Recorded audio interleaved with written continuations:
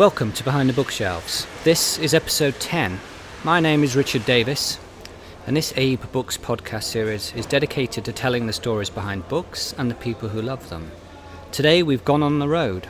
I'm home, sort of. We're in London at the 2018 ABA Rare Book Fair in Battersea. You can hear the sound of book selling all around. Our guest is John Gilbert, an expert on the James Bond author Ian Fleming. John is the author of Ian Fleming, The Bibliography, and what he doesn't know about 007 can be written on the back of a microchip, hidden in the top of a fountain pen, armed with a poison dart. John is also a bookseller with Adrian Harrington Rare Books, one of the UK's top dealers in antiquarian, rare and collectible books. Welcome, John, to Behind the Bookshelves. Thank you. So, my first question, a real simple one. Why do you have this strong interest in Ian Fleming? My interest in Ian Fleming, I think, like many people, goes back to the movies. I was a big fan of the movies as a child, or early teens. I would go and see the films, very keen as each one came out, and that in turn led me to the books. And when I read the books, I was really taken with them, and wanted to know more, and then just got heavily involved in all things Fleming and Bond, the continuation novels, the comics, all of the associated merchandise that went with it. I was hooked. So was it the character of Bond, or was it the style of the adventurous style of writing? I think it was both. Initially, it would be the character of Bond, because I came to Bond via the Eon film series, and yes, he's a big screen hero, and as a young impressionable boy, you're very much sort of taken with the glamorous world of a secret agent. But then when I read the books, I really did enjoy Fleming's writing. I do like thrillers. I like crime novels. I deal as a bookseller in crime fiction and thrillers. But Fleming, his economy of writing is superb. He has what sort of has become known as the Fleming sweep in his books, and they're all reasonably short books. You can read in a relatively short period of time, 60,000 words at most. And you're propelled through the books. There's relentless action, and as I say, there's an economy of words. I do think he's a particularly gifted writer with his. He has a great skill at describing things, but again, economically, and he's not just a thriller writer. He turned his hand at many styles of writing. He was a very keen cook or chef, and he wrote some cookery related articles. He wrote about all sorts of subjects, really fueled by his own interests. He was a children's writer. He was a travel writer. Documentaries, true crime, this sort of thing. He wrote about his interviews with crime lords and chorus girls and things like this. So Fleming's own life was fascinating in itself. Oh yes, I find Fleming a fascinating person, and also he had an extremely rich and varied life. So he did very many professions before he became a thriller writer. In fact, he became a novel writer quite late in his life. His war service, his war history is quite well documented. So what would his resume look like if he was to list it all? Well, he said himself he had quite a lot of failed occupations before he sort of hit the nail on the head with writing. He was writing from a relatively young age. As a teen at school, he was writing poetry, and he had an interest in motor cars and racing and quite a lot of sports, actually. He was a very good sportsman at school. He was the Victor Ludorum, the champion of the games at Eton for 2 years in a row, which rarely happens. And in fact, the first year he was younger than many of his competitors. So when he became a journalist, working for Reuters, one of his early jobs was he was involved in a European rally. He was there as a sort of navigator. His driver was Donald Healey, famous rally driver, and lent his name to Healey cars as well. And they had a record hill climb for the Stelvio Pass. So Fleming was sort of involved in this, firsthand. Yeah. Yes, he was a journalist. He wrote all sorts of articles as he was, instructed to do. One of his great sort of coups in the early days was he was a special correspondent for the Times in Moscow. Yeah. There was a Stalinist show trial, which Fleming was sent out to cover. And his reports, when they came back home, were very well received. And the young, budding journalist Fleming was, really rather elevated in the eyes of his bosses. Then the war came along. Yeah. So this is a key period in his life. Yes. Surely. So he was in Russia, in Moscow, meeting people like Fitzroy Maclean, Sefton Delmer, who was obviously quite important during the war with the black propaganda. And Delmer appears in some of the later Bond books. Anyway, he was there during in the pre-war period, and then the war comes along. Fleming is recruited into naval intelligence, part-time initially, but then full-time, and he eventually becomes he takes the rank of commander. He was the assistant to the director of naval intelligence, a chap called John Godfrey. Yeah. Admiral John Godfrey. Godfrey is in part the basis for the character of M in the books. Fleming had a lot of time for Godfrey, and Godfrey, as the head of naval intelligence, was obviously all around the world, various covert meetings and operations. And Fleming, as his assistant, would be there right by his side. So he witnessed a number of things firsthand that then later so intelligence manifest in the Bond books. Yeah. So intelligence isn't strictly spying, but there's many aspects that you would, from surveillance to. Well, Fleming wasn't a spy. Yeah. Fleming worked in intelligence.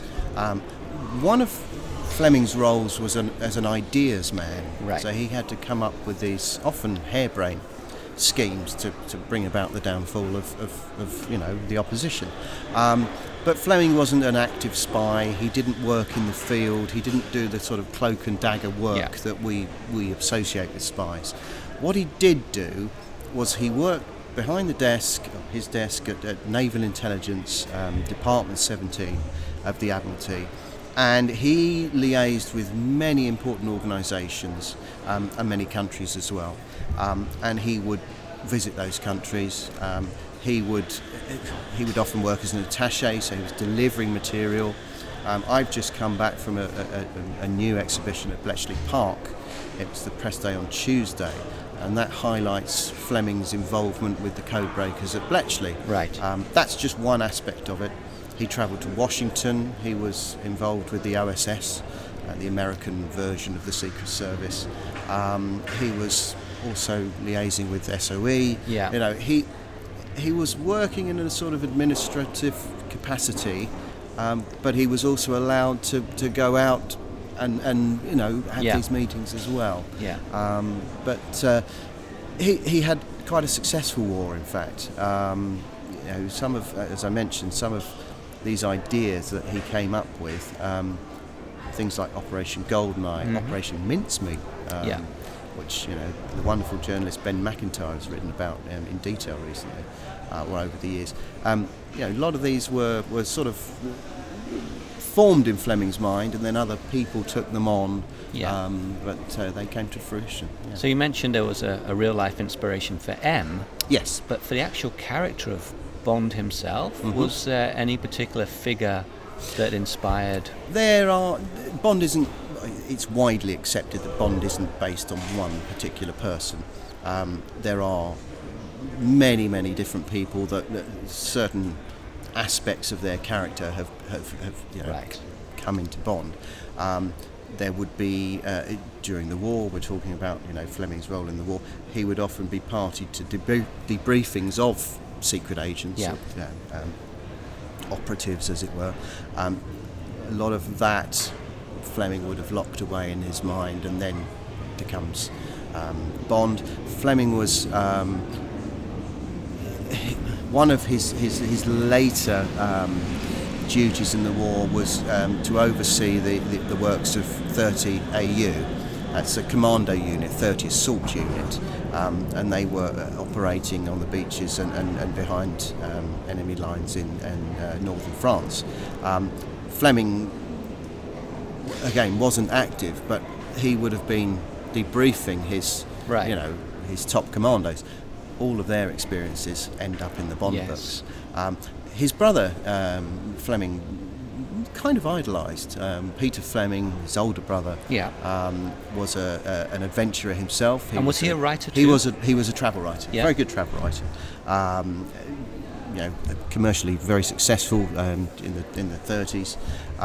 And yes, Ian, certainly I would say there are elements of Peter Fleming in there. And then there's all sorts of characters from fiction. You look at people like Richard Hannay, perhaps Bulldog Drummond. Fleming draws from these characters and takes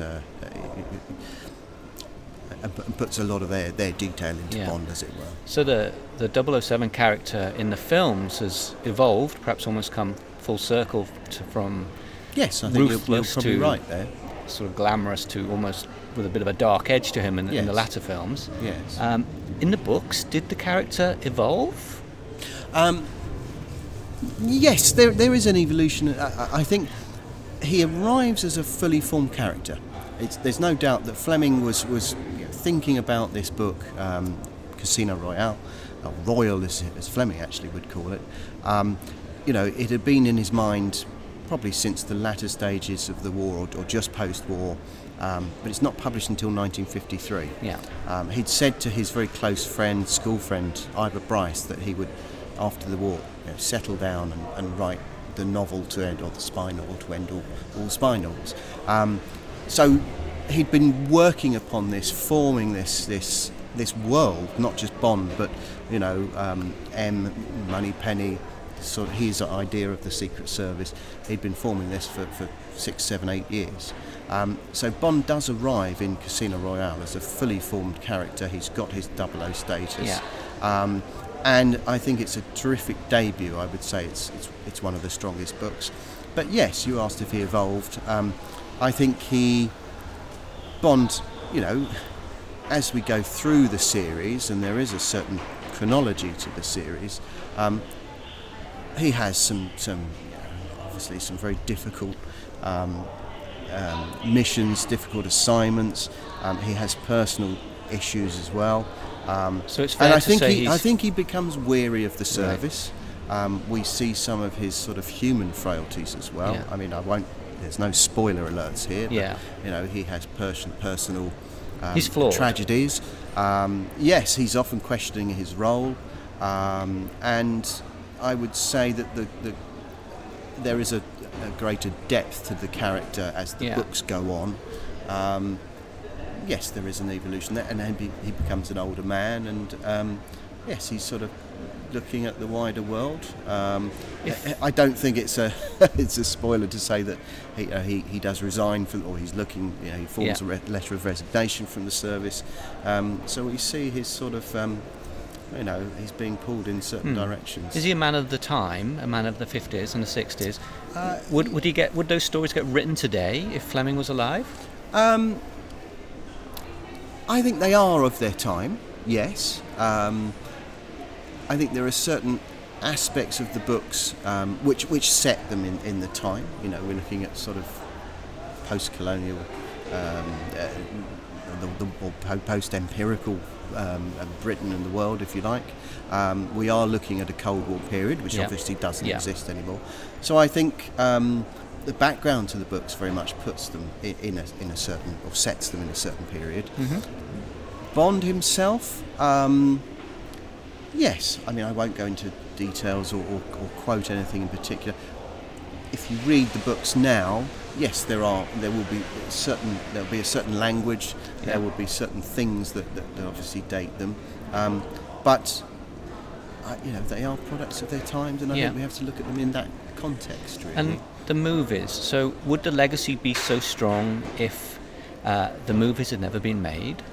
No, I wouldn't say there is. Yeah. I think they were, it's safe to say they were extremely popular from the outset when they were written. There are two key moments that elevates the literary bond or brings the literary bond to a wider audience. The first one is the deal where the books were serialised in the Daily Express. I'm not talking about the comic strips, that's a separate thing. But the books themselves were serialised in the Daily Express from Diamonds Are Forever onwards. So just as that novel was being published in the spring of 1956, they were in the Daily Express, which had a huge readership at that time. That brought it to a much wider audience than just novel sales, as it were. And then a very key point is later on in the early 60s, President John F. Kennedy, he lists in Time magazine a famous celebrity endorsement. There was was it Life magazine? Yeah. To correct myself.